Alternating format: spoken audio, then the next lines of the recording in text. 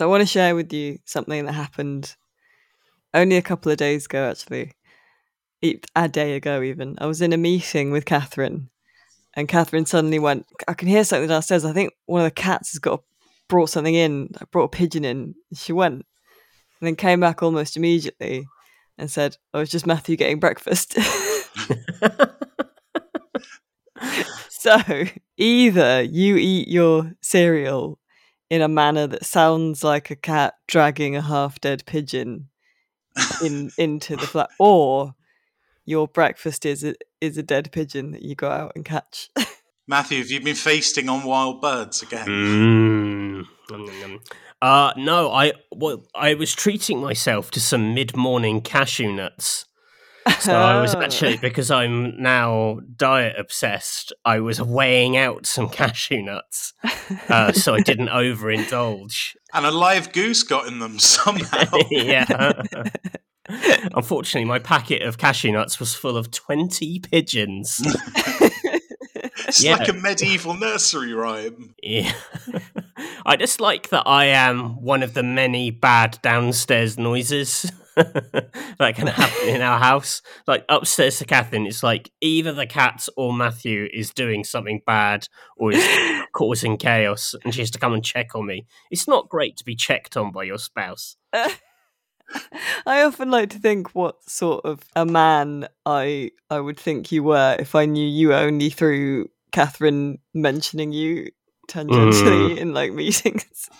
It's probably a truer representation than how I present myself on this podcast. Like this is the 1 hour a week I managed to get my stuff together. The rest of the time, pure chaos. The funny thing is, when she stuck her head over the banisters, like I did the same frozen in the headlight type reaction that our cats do when they've been caught doing something bad. Kind of, huh? Why are you looking at me? I'm just eating nuts. Very defensive. With all that said, if you had to take a bite out of any wild bird like it was an apple in a survival situation, what would you choose? A swan neck. Text appears on the screen. Nate will remember that.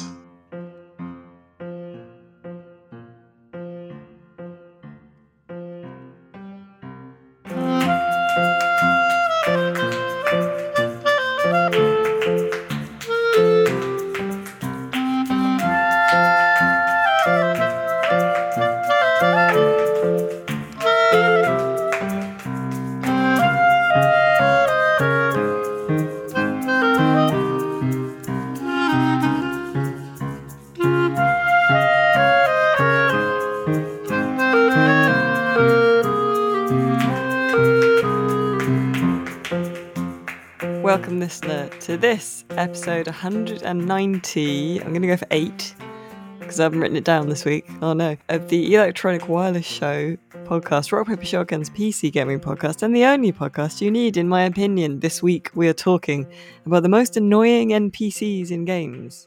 Because while I was away, you lads did the best blokes in games. Best blokes, yeah. And we ended up with a wonderful conversation about who we'd take for a nice night out at the pub. But the most interesting part of that was who we would not take to the pub, but who it would be interesting if they showed up in a minivan to go to a bad nightclub afterwards. Yeah. And we ended up with quite the cast. Wilmot from Wilmot's Warehouse, Silence from Horizon Zero Dawn, and I think someone on the Discord had an amazing comment about them being the kind of person still smashing it at 5 a.m. Yeah. Oh god. Yeah, so we got quite hypothetical. It was good. So this is a counterbalance to that. It's the NPCs that you absolutely wouldn't want to go to a club or pub or anywhere with. The most annoying NPCs in PC games. But first, as ever, check in with the lads, because I'm joined, as usual this week, by Wolf Carlton. Hello. And Nate V38. Yeah, the big 38. I'm 38 today. Today is your birthday. This is the big one, and there's nowhere I'd rather be than on the EWS podcast. Yeah, right. With my good pals, Alice, Matthew, the Electricity Cop, and the Alabaster Titan. My goodness. Well, what are you doing for your birthday? Well, Surely not this. So as soon as the podcast finishes, Ashley's going to whistle me away for a really fancy lunch. I don't know where, but apparently it's really fancy. So that's going to be good. But is this going to be like a legit fancy lunch, or is this going to be like one of your like weird things that you guys do all the time, and it'll be you eating some ham in your shed, but that's like a cool theme somehow? Honestly, man, that coin is right on its edge. I do not know. Either is going to be amazing. That's such a scathing assessment of Nate's brand. Well, you know what it is. Yeah, that's what it is, though, and it's kind of like, it's cool. It was my Gimli feast or whatever. And you're like, yeah, all right. Yeah, we've made a massive platter of cold cuts in the shape of John Rhys Davis's face. And each one has a fact about Gimli written on the back in pesto. I mean, that you can say that, and I'm like, yeah, of course. Like, if Matthew had said that in a slightly different tone of voice, it would have been really cutting. Oh, well, I didn't mean it that way. Eat some ham in a shed, and that's cool somehow. Yeah, but that's the magic of friendship with Matthew. Exactly, yeah. It's all innately hostile, but said in a friendly way. But yeah, next week I'm going to go and my main present is going into the woods to carve some bowls with a man. He sounds really cool. Oh, okay. That either sounds like a really cool thing or the start of a horror film. It sounds like the start of a killer new Predator movie. Yeah. He has told me to bring some meats to cook on a fire. There you go. Yeah, it's actually getting a lot more like 2022 film Prey every minute. We're going to be hunted by a Native American lady. And I'm just going to run to the spaceship and go because I don't want to die. Are you having a party, or is bowl carving? Because it was my daughter's birthday yesterday, and her little mate Magda, it was her birthday as well. So at the weekend at our local like community garden where we've got like the allotments and stuff, we had like a little birthday party, and I made we decided to do it like nautical themed, which I was very happy about. And I made a treasure map of the community garden by painting over a satellite image of it. And that was really sweet. I drew like an octopus on it and stuff. Yeah, Thalassa, my daughter, dressed up as Thalassa, the primordial titaness of the sea, as she's named after. Okay. She's a really cool mythological figure because she's got a crown of crab claws, which we made out of cardboard. And I asked her what she wanted me to go as, and she said some lobster. So I bought a 10 quid lobster costume off of the internet and just sort of flailed around like a Lidl price Zoidberg beside her for the day. It was really lovely. The picture looked amazing of you as a lobster. Yeah, there is a picture on my Twitter if you want to see Thalassa and some lobster. A good lobster costume for £10, I thought. Really good, yeah. It had all the little abdominal legs that sort of raised up when I raised my main arms. Oh, so good, it yeah. I had many legs, yeah. You want Were that? the other dads in fish costumes? Not one. Did you have any dad conversations with them while dressed as a lobster? No, because I had this sort of foam helmet over my head, making me quite an intimidating or pitiable presence. So I was mostly wordless for the whole day, actually, and incredibly hot because it was extremely hot. But my daughter wanted a lobster, so I didn't break character once. I had this amazing image of like a cluster of dads talking about, the situation with parking up at the junior school, except one of them is dressed as a lobster. And it's like, we really need to get on top of this, guys. No, I was just like this weird mute creature.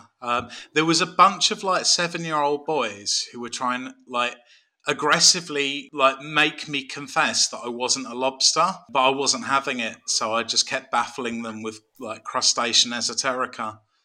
And I like to think I won the encounter. Man. My daughter was very impressed, which is all that matters. We've got listeners who would legitimately pay you to dress as a lobster and baffle them with lobster hysterica. It's true. Well, I did think actually, because we've one of the films we've been watching recently a fair lot is Turning Red, the Pixar movie about a little girl who turns into a giant red panda. Is that the one that's not realistic because it doesn't mention 9/11? I think so. Yeah. It's set in the early 2000s, and it is. To be fair, the setting is really well observed. And one of the things this girl does when it's revealed she can turn into a red panda is just starts hiring herself out to go to other kids' parties and turn into a red panda. Just make a load of money just being a giant weird red monster at parties. And that did make me think. You've all let me down on coming to pick up a goby. I'm getting frantic now. I've got about 70 nearly fully grown gobies, but don't worry, I'll be fine with them all. You could take me up on the offer to hire a lobster for your kid's birthday party. Do that instead. I feel like there's a lawsuit in the future somewhere. Yeah. or some kind of local news post with someone looking serious and holding up a bill for you dressed as a lobster. The peripheral vision in that thing is terrible. I would be going through the walls of some sheds. Yeah. Well, Matthew, how are you? Have you dressed up as any crustaceans? Never. I'm not a big fancy dress kind of person. I remember as a child, one of my very earliest memories, in fact, is freaking out about being invited to a birthday party where everyone was dressing as Superman, and I didn't want to go. Because, everyone was dressing as Superman. Well, it was a Superman fancy dress party, but I didn't want to go because the idea of wearing pants outside my trousers was already shameful to me as a 6-year-old or a 7-year-old. So I think I just went in everyday clothes as shamed Clark Kent. Oh, that's quite a good get out though. Although I don't understand everyone dresses as Superman. Well, it's a Superman party. You say that as if that's a thing. Well, it was a thing, obviously, at the time. You got to remember, this wasn't, these things, weren't as mainstream and all over the place as they are now. It's not like, they were the Avengers. That's Back then, true, it was that's true. The only superhero film was Batman, Imagine the moment of carnage, though, as through a gap in the garden fence, it's revealed that next door a load of kids are having a Lex Luthor party. Kicks off. That'd be amazing. What, did you not even do at university? Did you do low effort, house party? No. Do they have fancy dress parties at Cambridge? Oxford. Sorry. No. Sorry. Well, I didn't go to any. There was a period, probably college period, where if I went to a couple of fancy dress parties as the Milky Bar kid. Oh, very good. So I went to a party in my first year of uni, which is a superheroes party, and I was in better shape, so I went as the Hulk, and I decided to cover myself in green paint, but it kept washing off, so I used glass paint. Oh dear. And it didn't come off, and also my normal clothes got locked in a room at the college at 10 p.m, and it was January, and I had to walk 2 miles home barefoot, wearing a pair of ripped purple shorts covered in green glass paint that didn't really come off for the next 3 days. That would be in the In-Betweeners movie. It really was pure In-Betweeners stuff, yeah. No one's going to mug the Incredible Hulk, though. If you're out looking for, nocturnal naughtiness, you're not going to pick a fight with the Hulk, of all people. This even a shivering, considerably less muscular than he should be Hulk. Yeah, you'd still be like, well, I've caught the Hulk mid-transformation, clearly, but it could go either way. Actually, now I think about it, one of the people in the In-Betweeners was at that party. So I was basically in the sitcom. Look at you. Well, really? Celeb connections. Yeah, they were, he was at my college, I think. So, yeah. There's a 95% chance he was there, I think. I can't actually remember. But there we are. I'm in the In-Betweeners. for my birthday one year when I was at university, because my birthday's on Australia Day. So there you go. You've got, if anyone has been listening to all these hundreds of episodes trying to piece together enough to steal my identity, there's another little True piece of the detective puzzle. over here. But yeah, my birthday's on Australia Day, so we did an Australia themed party and I made a headdress that was in the shape of the Sydney Opera House, and we made a little upstairs. We turned that into like the Great Barrier Reef in the toilet. We like filled the bath and put like fish and and seaweed and stuff all over everything. And then my friend, my housemate, went as the Australian Prime Minister from the Simpsons versus Australia episode of The Simpsons, and we made like a papier-mâché boot. That actually sounds like a really sick party. It was pretty good. There you go. That's the best fancy dress party I've been to. Can you please find a photo of the Sydney Opera dress, the Sydney Opera headdress? Maybe. Usually I'd respect you too much to ever like pigeonhole you as adorable, but that is adorable. I was like 21. I was. Yeah, I know. It's still adorable. Sydney Opera House headdress. It's lovely. I don't know how to segue that to people were in the Discord were laughing at your total contempt for my segue last week, Matthew. Where you just went, oh, here we go. Well, I mean, that is the usual vibe, but come on, what have you got for us this week? You can do it. Well, I mean, that act itself was very rude and annoying, and that would be the behaviour of a very annoying NPC in a video game. Oh, beast mode. Matthew's unimpressed.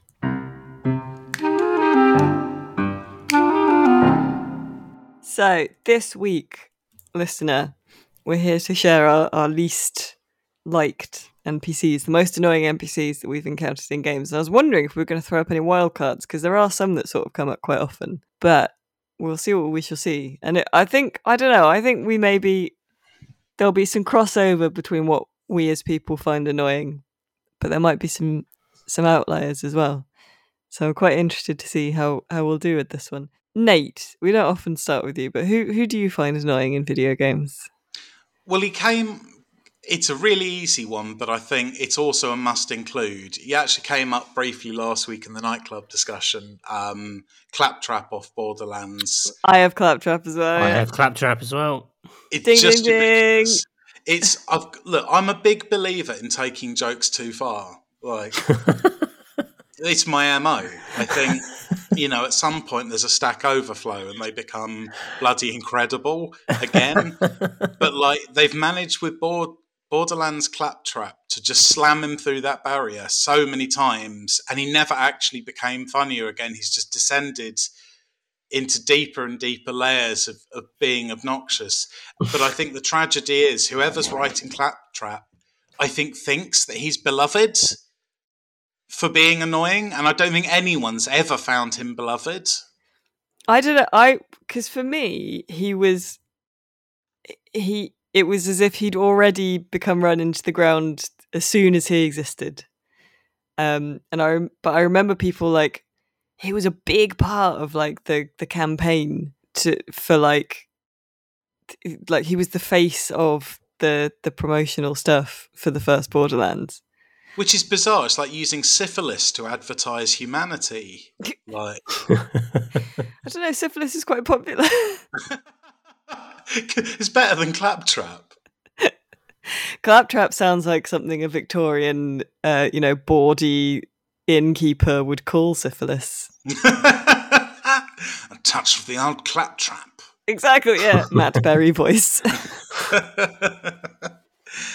Yeah, no, I think he was all right for about 5 minutes and just in Borderlands 1. Yeah, I could see that. I think it just, as well, at this point, and maybe this is with the hindsight of Borderlands existing for so many years now, I think Claptrap for me it just exemplifies the Borderlands brand of humour, where like you just run something into the ground so hard that you'd need, Daniel Plainview to help extract it.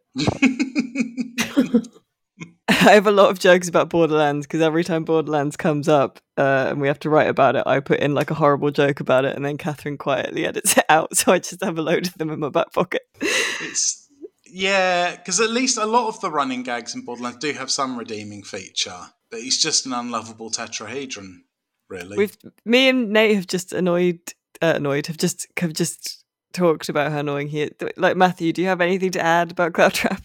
No, I was just trying to think if there was any point in the game where it did become... Because it feels like they're just trying to make him really annoying, so then aren't there a few quests where you can hurt him? Which are like the kind of payoff for it, maybe? Oh, he gets beasted a lot. Yeah. And you're often having to repair him because like the space monkeys have taken his eye or whatever. You say he's punched through that barrier where you do something too much. I wonder if actually maybe just hasn't reached that barrier and one day he will. Where if they just stick with it, maybe another game of Claptrap, and that will push him into the funny zone. Because I can't think of any, for someone who is so prominent, I can't think of anyone who's ever said, "Oh yeah, that's good," or "I like Claptrap."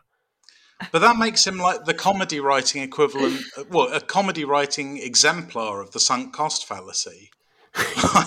We just got to keep doing Claptrap, guys. We've invested so much in him now. Yeah. We just got to hope he reaches the barrier. Well, if you stop, the winners hate. The haters win, even. So they changed his voice. They changed his voice in Borderlands 3. It was a different guy doing it. So wasn't that because they screwed over the guy who did the original voice? Yeah, they managed to screw over. So like some solidarity, even though he's awful, some solidarity with old Claptrap. Big solidarity with the voice actor, because he had to do that. Yeah, that's true. I'm interested actually in general in characters because I think there's one thing with NPCs who are designed to be annoying. Or comedically annoying. But there's another thing with ones who are blatantly annoying but are also meant to be like lovable mascots for the property.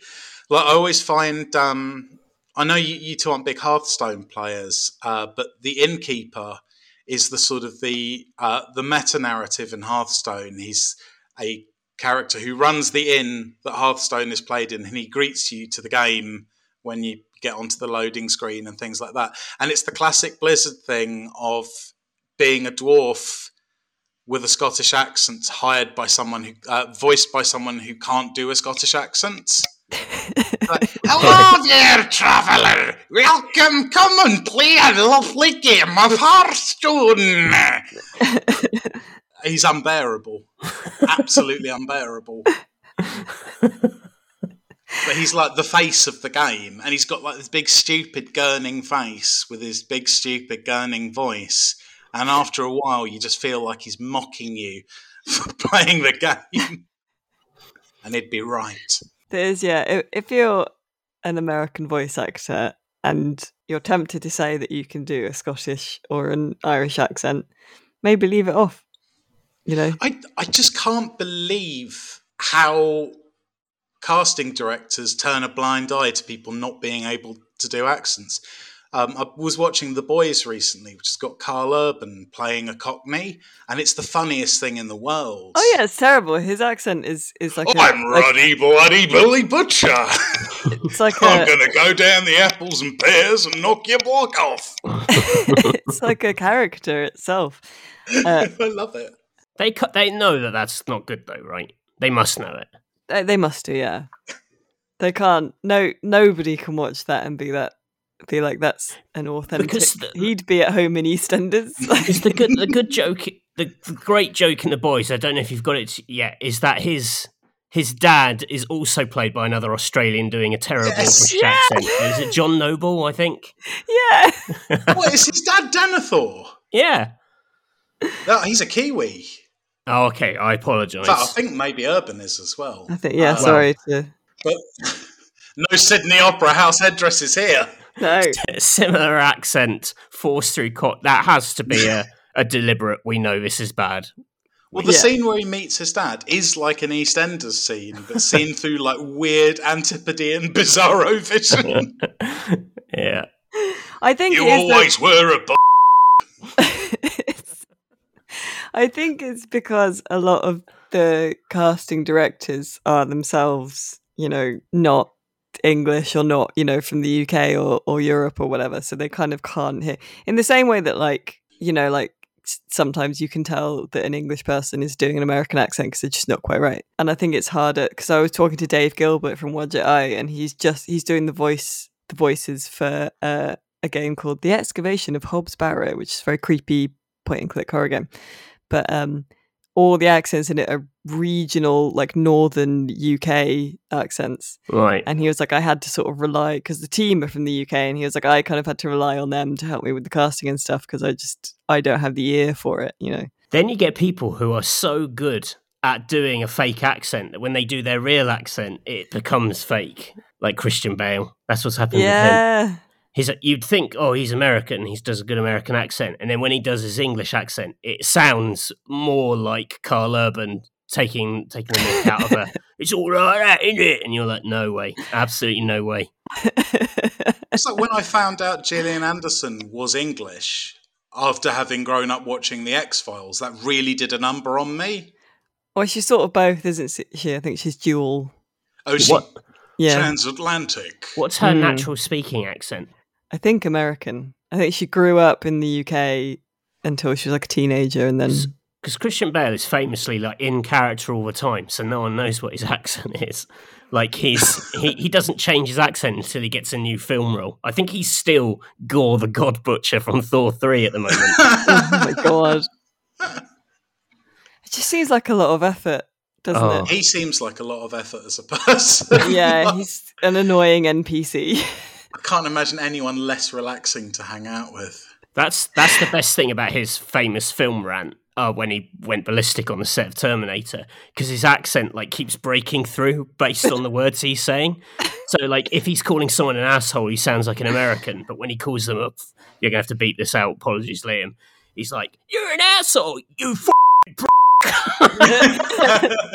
it's just so it's like literally like seeing someone like morph, like they're trapped between two forms.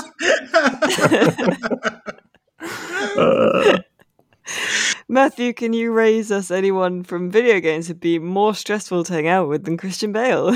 This is super niche, but when you were talking about Claptrap, it reminded me of, have either of you played the murder mystery game Danganronpa? No, everyone tells me about it all the time though. It's like extremely anime Phoenix, right? It's like pretty full on, but it's about these kind of kids who get trapped in this school, and they're all going to die. The only way to escape from this school is to kill one of your classmates and get away with it. So every chapter someone's murdered, and then there's like a trial, because if you accuse the wrong person, everyone dies. So that's the Phoenix Wright element. You're trying to kind of prove which of these people has done it. But it's kind of all kind of ruled over by this sort of stupid bear thing called Monokuma, who's like this black and white bear. Black and white bear, yeah. I see pictures. He's like he looks like one of the classic kind of Japanese sort of like regional mascots. He's got big Kumamon energy, but he's this shrieking evil bear who's like really explicit and like sexually unpleasant,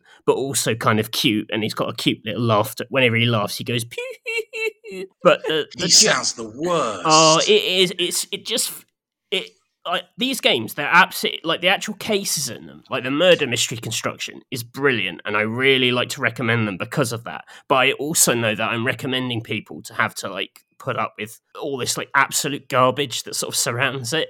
And he's super niche, this one, but yeah, just for making Danganronpa like a bit of a problematic fave, he really blows. In the sequel, they give him this sidekick called Monami, who's this pink rabbit who he kind of like sort of, he's got this sort of sadomasochistic kind of relationship with her. He's always like torturing her and stuff. And you're just like, I do not want to see these cute mascots. Kind of cute thing acting obscenely has never ever like spoken to me as like a joke. You know, Well, again, that's a very Borderlands thing, isn't it? And it's that whole, like, it runs through sort of Family Guy and who's the guy who wrote Family Guy? Seth MacFarlane. Yeah. Yeah, like the Ted movie, Like, there's a whole running gag through one whole slice of culture, which is just like, cute childhood things being horrible. Yeah. And I don't like it. But I'm a bit of a square when it comes to, like, I don't know what the name for it is, but the sort of ugly cartoons of the 90s, the kind of... Like Ren and Stimpy kind of stuff. that kind of stuff. Like, always puts me on edge a bit.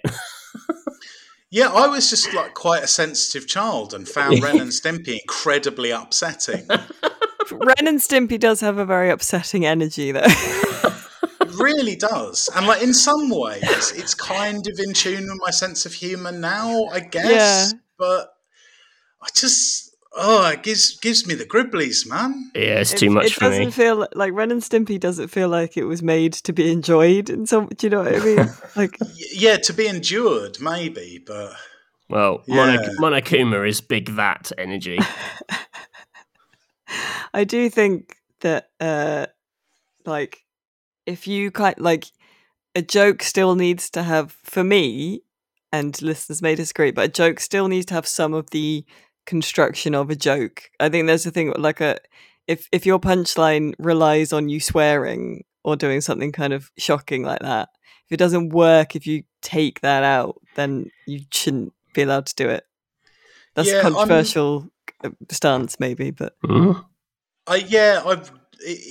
it sometimes like it surprises people when I say, but I'm actually quite sentimental about stuff, and I love like a bit of ultra violence and all that, but I don't like crossing the streams. I don't like the corruption of innocence. I'm actually quite soft about that. So yeah, that bear sounds like it can get in the bin.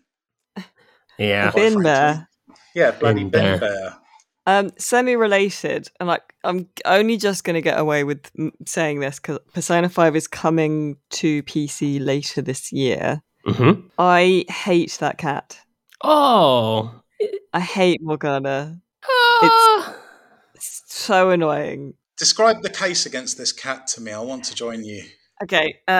So Persona 5, you play like a team of teenagers who by day are just teenagers running around eating noodles and what have you, and then by night they go into sort of the dream worlds of bad people, often sort of pervy dudes, and sort of make them stop doing horrible things in real life by beating their sort of dream version of themselves. And they have all these powers, and they dress in kind of bondage gear when they're in their dream forms and stuff. And their kind of mascot character is a cat who during the day is a cat, and then in the dream world is again sort of big regional mascot energy, like sort of big oval head, and talks like a rugrat, and has like a crush on Anne, but like Anne also annoys because they call her like On. The cat calls her Lady On, which I find quite upsetting. And it's always telling you have to go to bed. I just have no time for Morgana at all. I've seen the cat. Don't like the cat. There you go. Because Persona 4 had Teddy as well, which was like a bear version, a sort of a bear equivalent. They do like to have a big weird cartoon mascot. I didn't hate Morgana. I thought she was fine. Oh, well, that's the other thing. I don't know the characterization of Morgana. Like they were supposed to have amnesia, and then I don't know. I didn't like. They were just very annoying. It was like having a petulant like primary school aged child tagging along with you, who also then told you that you were too tired to do anything else during the day and you had to go to bed at like 8 o'clock every night. It's very annoying. Little positive sidebar. Do you have a favourite regional mascots from Japan? I mean, our house is a big pro Kumamon house. Is that the sort of melon lad? No, that's a big bear with a big grin and big rosy cheeks. He's probably, I'd say, the most famous mascot at the moment. Our favourite in this house is Wakatama-kun, who's like a big egg, and he's got a bandolier with like 3 smaller eggs living in it, and just think he's great. Egg mascot is Nate Bate. Yeah, job's done. I don't have a favourite one. Should I get one? Yeah, report back next time. The scary one's Melon Kuma, which is... Oh, I remember that one, yeah. That's just like literally a violent-looking bear with a melon sort of smashed over its head. That's the one I was thinking of, yeah. Like, I think it's meant to be like a melon helmet, but it sort of looks like someone's just chucked a melon at a bear that was attacking them, and it does look like a bear that would feast on human flesh. It looks like something from Ren and Stimpy. Oh, it's horrible. Like, you could kill that in a Resident Evil and not think about it twice. Moving on to possibly another controversial one. I really don't like Mission in KOTOR, Knights of the Old Republic. Mission is a Twi'lek, so one of the big tentacle-headed aliens, who she's like an orphan who's like grown up on the street. She's like a Star Wars kind of Artful Dodger. Oh yeah. And do you know what? Actually, it might be. I just don't like the energy of like a precocious child voiced by an adult in video games, which I think might be the problem I have with Morgana in Persona 5. Ashley went on exactly that rant to me yesterday about a film we watched, and she just it was literally those words, like precocious child, adult voice actor. I think there's something there that really rubs a lot of people up the wrong way. It's just some kind of awful dissonance there that I don't like. Because Bart Simpson should actually kind of annoys me on that basis, if I'm honest. Bart, I think I can read as a child more easily, but it's just like precocious teen/child voiced by an adult, I think just comes across as really disingenuous because you can tell it's an adult voice, but they're sort of doing the, oh, I'm just a little baby, like... so it sounds like an adult doing a bit, I don't know. But no, yeah, that was not one of the best bits of KOTOR. I'll go with you on that. I'm getting dangerously close to having a replay of that game, actually. Yeah, I think I don't know what the state of there's some fans doing like a big HD remastery thing of it, I think, but I don't know where they're at with it at the moment. I was thinking about Dwayne from GTA 4. Do you remember him? I don't. So he's in the story. There's a bit where he's kind of at war with a guy called Playboy X, and you have to choose between Dwayne or Playboy X, and you get different rewards for which person you side with. But one of the quote-unquote rewards for siding with Dwayne and killing Playboy X is that you remain friends with Dwayne. And if you remember GTA 4, like, people could ring you up and ask you to go and play pool or whatever. He was ringing you up all the time because, and like, this isn't his fault, and I'm not like, judging people who are unfortunate like this, but like, he's like this super depressed guy, and he's just like a really unpleasant hang in that game, and it's basically like a really sad bloke who you feel obliged to kind of be to hang out with because you're sort of worried for the state of him otherwise. And that, to me, just isn't a thing I want in a video game. Like, that is not a relationship I need. That's not really like, fulfillment of any sort of real life fantasy, is it? No. Like, I know it's nice to be able to look after people like that, but it's also kind of, in this game, he's just like, I want to play pool, and you're like, oh god, because he never has anything fun to say. Like, he complains if you drive too fast on the way there. Like, he's just sad if he loses. The guy is just... I was going to have a little go at Big Smoke off of San Andreas, actually, because he's just obnoxious. Big Smoke. Cannot bear the man. Tell me about Big Smoke. You know that one-hit wonder from the early 2000s, Fat Man Scoop, where he just sort of roars with infinite vocal fry all throughout the track. Imagine that as a man in the game. CT! Everything is like just growled with knackered lungs, and he's like really, really, really enthusiastic about everything, but also really obviously evil.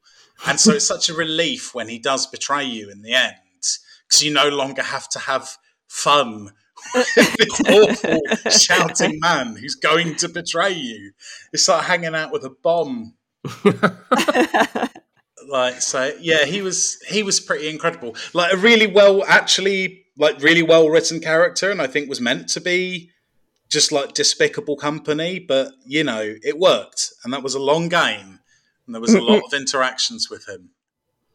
So yeah, Big Smoke. Rockstar games have a lot of these characters because they, you know, deal with the, you know, murky groups. It's always, you know, there's so many unpleasant people who you don't know if you're meant to find them funny or you're just meant to sort of endure them. And, you know, like Red Dead Redemption 2.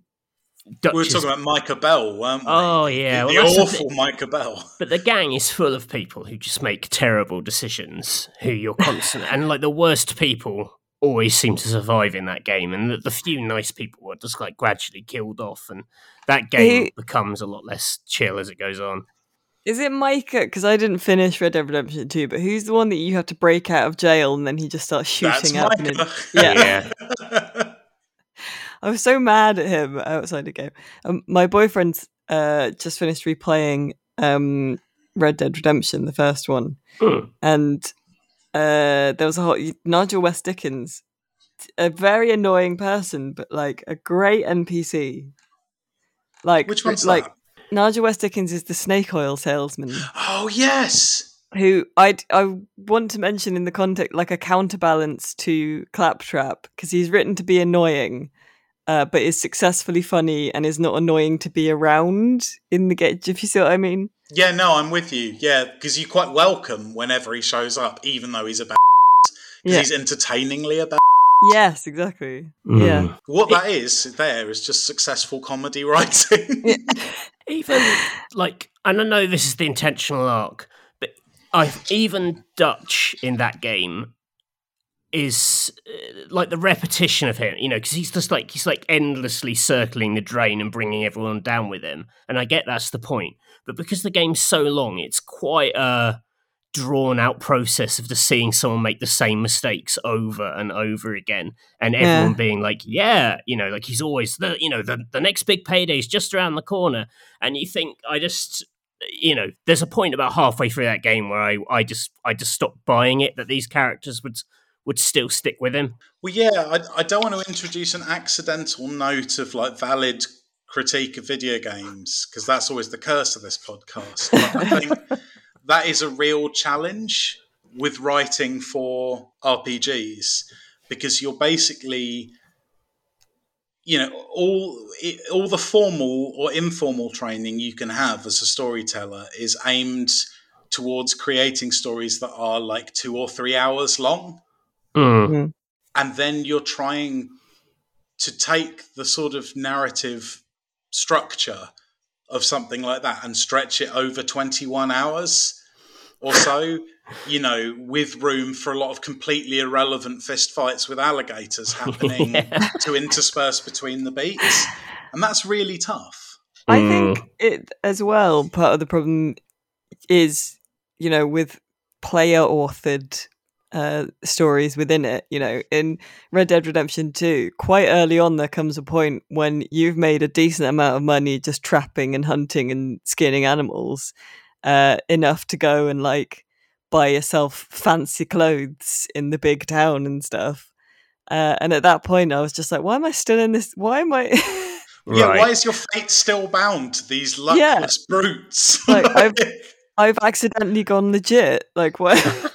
When you donate money to the camp and you're going through a ledger of donations and it's like this character gave like 1 rabbit pelt and there's like $1 from the vicar or whoever, and then it gets like Arthur Morgan $2,000. And you're like, well, yes, I seem to be a very successful businessman at this point. Why am I still indebted to this lot? It's very odd. That's that cognitive dissonance, that is. No, wait. Ludonarrative dissonance. Ding, ding, ding. Well, now we've said that word, I think it's time. Someone has jumped out and put a sack over our heads for mentioning ludonarrative dissonance, and they've kicked us down the stairs to the Cavern of Lice. Oh. All right. Eh? It's already bloody Kevin Elias. Whoa. That- There was did an you- actual door sound effect. Yeah, did you do a sound effect, Nate? Oh, Yep. no. Oh. Because it's my birthday, you're in for some real bull. So let us begin. It's Cavern of Birthdays. Hello, everyone. Good. Oh, no. It's me, the Alabaster Titan. Oh, no. It was very cruel of you to imprison me in that shed. But I am as forgiving as I am vast. But Matthew fed you slices of ham. They were delicious, and so I have decided to make peace with you in the face of a common enemy. The vile electricity cop has captured Nate's soul deep within his own psyche, where E3 is being held. In a reference to a former episode of this podcast. This is not welcoming to new listeners. Just roll with it. That's the It'll title make of an alarm. sense. You must travel through 3 layers of Nate's psyche in order to free him from the electricity cop in a series of thrilling mini games. Okay.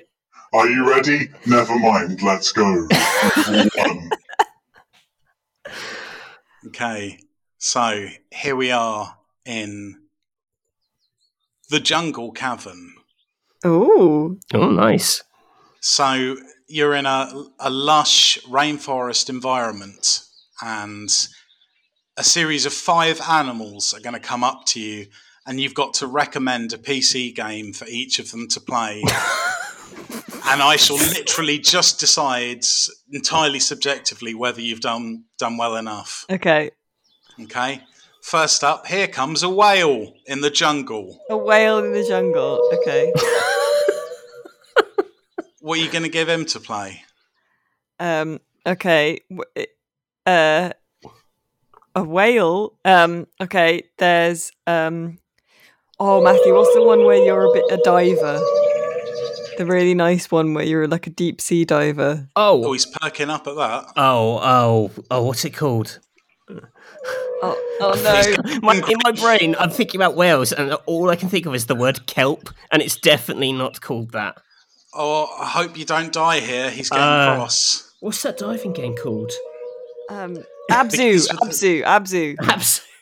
Okay, phew. That's all right. I hoped you weren't going to recommend Subnautica. He would have got very cross. Phew. Jeez. Okay. Well, no time to think. Here comes a gorilla. Ape out. Oh, nice one. Yeah, he's grabbed the controller. Off he goes. He's eating some digestives. Looks delighted. Here's a bat. A bat? Yeah. Castlevania Lords of Shadow? He's on fire. What about this frog? Frog detective. Oh, okay, brilliant. Yeah, off he goes. And finally, here's a load of walruses. A load of walruses. Oh no. What do walruses like? Shellfish? Oh, Scratching themselves on rocks? shall They're furious. the crab fishing simulator, Deadliest Catch, the game. He's satisfied. Okay. Would that not be the enemy of the walrus? No, they find crabs really appetising, so that's all right. Nice. You beat the jungle. Nice one. Oh my god, so frantic. By the way, this is a complete side note, but I saw a video of a pufferfish and a crab put in the same tank, and it was absolutely terrifying. Oh yeah, pufferfish are brutes, aren't they? Yeah, because someone was like, oh, it was on Reddit, I think. A guy was like, my son wanted to get a crab for his birthday, and I was like, cool, but he didn't want to get another tank. And I was like, you really can't put your crab in the same tank as your pufferfish. But he and his mum both ignored me, and I thought, oh no, the pufferfish got eaten by the crab. But no. Their mouths are like guns. Yeah, really horrible. Love them. Right, level 2, here you are in the deep sea. Oh god, okay. Well, no, it's not actually. It looks like the deep sea, but actually you're in an aquarium. Oh. And there's a series of fish tanks. So Matthew, your job is to knock on the fish tank, and every time that happens, Alice is going to have to answer a trivia question about the animal in the tank. Oh God, okay. Okay. There's 3 tanks, which you can ask what's in them, but the glass is murky. But once you knock, the question will be asked. What's in the middle tank? There's sort of it looks sort of green, and it's towards the top of the tank. Oh, that sounds boring. Let's wake it up. Oh, that's the alarm. Alice, it's a green turtle. Okay. And it pops its head over the top of the tank, and it's voiced by Carl Urban. Okay, right. Stop knocking on my bleeding tank! Sorry, Carl What's the Urban. largest species of turtle in the world? Is it multiple choice, or do I just have to... Is it A, the hawksbill turtle, B, the leatherback turtle, or C, the knocking turtle? B, leatherback. You're bloody right. That's him smacking Matthew round the head. Oh, Why I don't is like it this so round. aggressive? It was voiced by Carl Urban. Oh, okay, right. What are we seeing in the tank on the left? Let's walk over and find out. Right, there's a sort of a big murky red shape lurking at the bottom. Oh yeah, I want to see okay. that going. Oh, he's even got a knocking soundboard. Oh yeah, I got it all, baby. I got it all. Right. Hey, it's me, the comedy crab. Oh, gosh. No.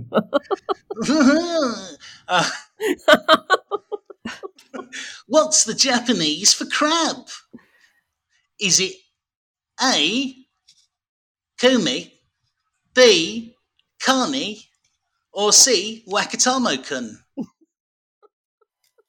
I mean, it's A or B, sure. A. No, you're wrong. Here's a gorilla to punch you. Oh, God. What's happening? I'm having a time of my life. Right, you got one life left. Was such a vague character. Oh, Comedy crab is like claptrap level. Like, what's in the last tank? It barely fits. Oh well, I'm definitely banging. It's another whale. Okay. It's the same whale. He's been trying to enjoy a game of Absu, but you can't bother to. Matthew had to use a broom to knock on the side. He's going to ask his question now. Okay. Can you translate?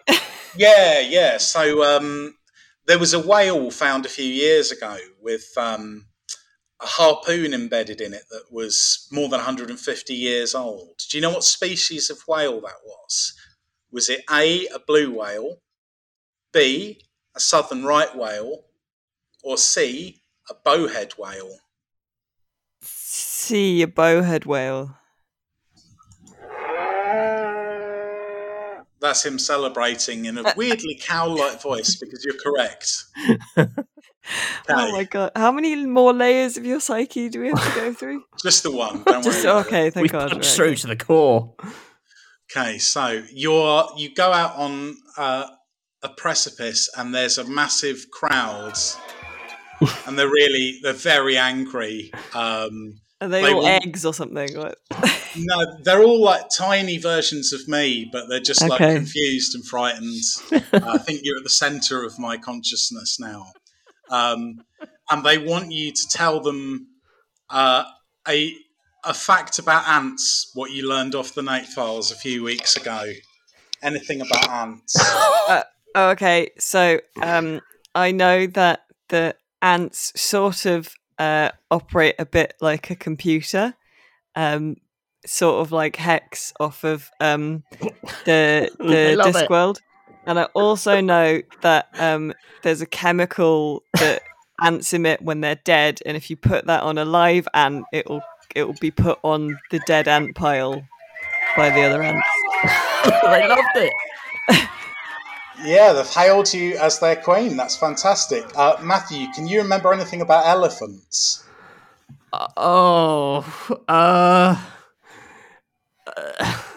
Like, did they not originally have trunks? I don't know. They're just rejoicing in your ignorance. There you go. You satisfied them. Well, the crowd all clear away, and there's only one obstacle left. It's me. The electricity cop. Oh my no. God. Our arch nemesis. I'm back, and faintly more comprehensible this time. I forgot how musical he was. Want to hear me take a sick rip on my musical vape? Yes.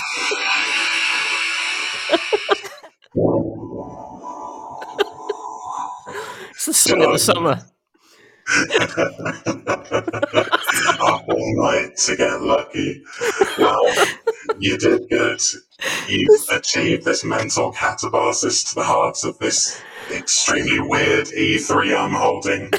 And I guess I'd better release Nate's soul. Bye. Bye. Oh, What an God. anticlimax. That was This a is nightmare. This is like making someone watch like Game of Thrones, but starting on season 5. Really dense EWS lore. Oh my God. Thank you for saving me from my own head. That's quite all right. Should we get out of here? Yeah, I think we should. Bye. Bye.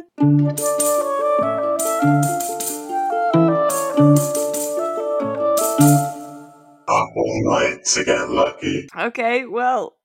That was a birthday spectacular. What a treat for me. I would have worn pants on the outside to attend that party. Thank you, Nate, for that birthday spectacular cavern of lies. I actually didn't have a plan for it because I spent all the time trying to tape the headset mic into a configuration that would allow it to work. So that wasn't bad for on the fly. Yeah, that was good. Oh my God, it was quite disorientating and terrifying. All that is left now is for us to make recommendations, because every week we recommend something that is not a video game. Matthew, what have you got to recommend this week? Recommending a crime novel called Second Sister by Chan Ho Kei, who is a Hong Kong crime writer, and it is about a woman whose younger sister commits suicide, and so she starts investigating cyberbullies who hounded her with the help of a kind of a sort of hacker / sort of digital Sherlock Holmes type character who uses his sort of hacking skills, but in a very sort of deductive, interesting way. I thought it was really, really good. I'm going to recommend the TV show Dope Sick, which is it's not easy viewing. It's quite heavy viewing. It's about the opioid epidemic in America and a dramatization of how Purdue Pharma and kind of one extremely rich family basically destroyed the health of a nation, dramatized with your man Batman Michael Keaton as a doctor. And we could have it was all the same and just Batman. Imagine going to the doctor and it was Batman.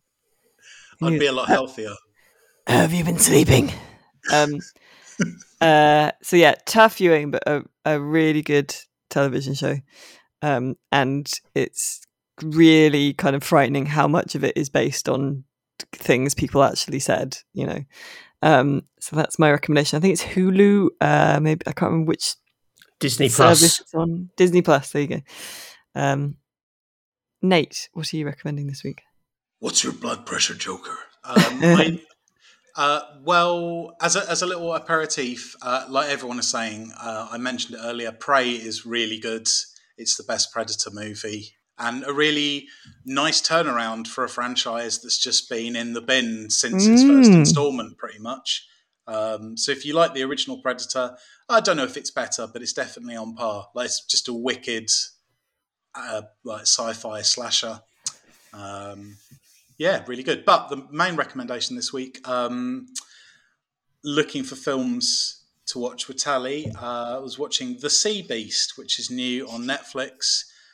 Really exciting, beautifully animated film about sea monster hunting that actually becomes a surprisingly deft anti-colonialist, anti-imperialist film with some really, really well delivered,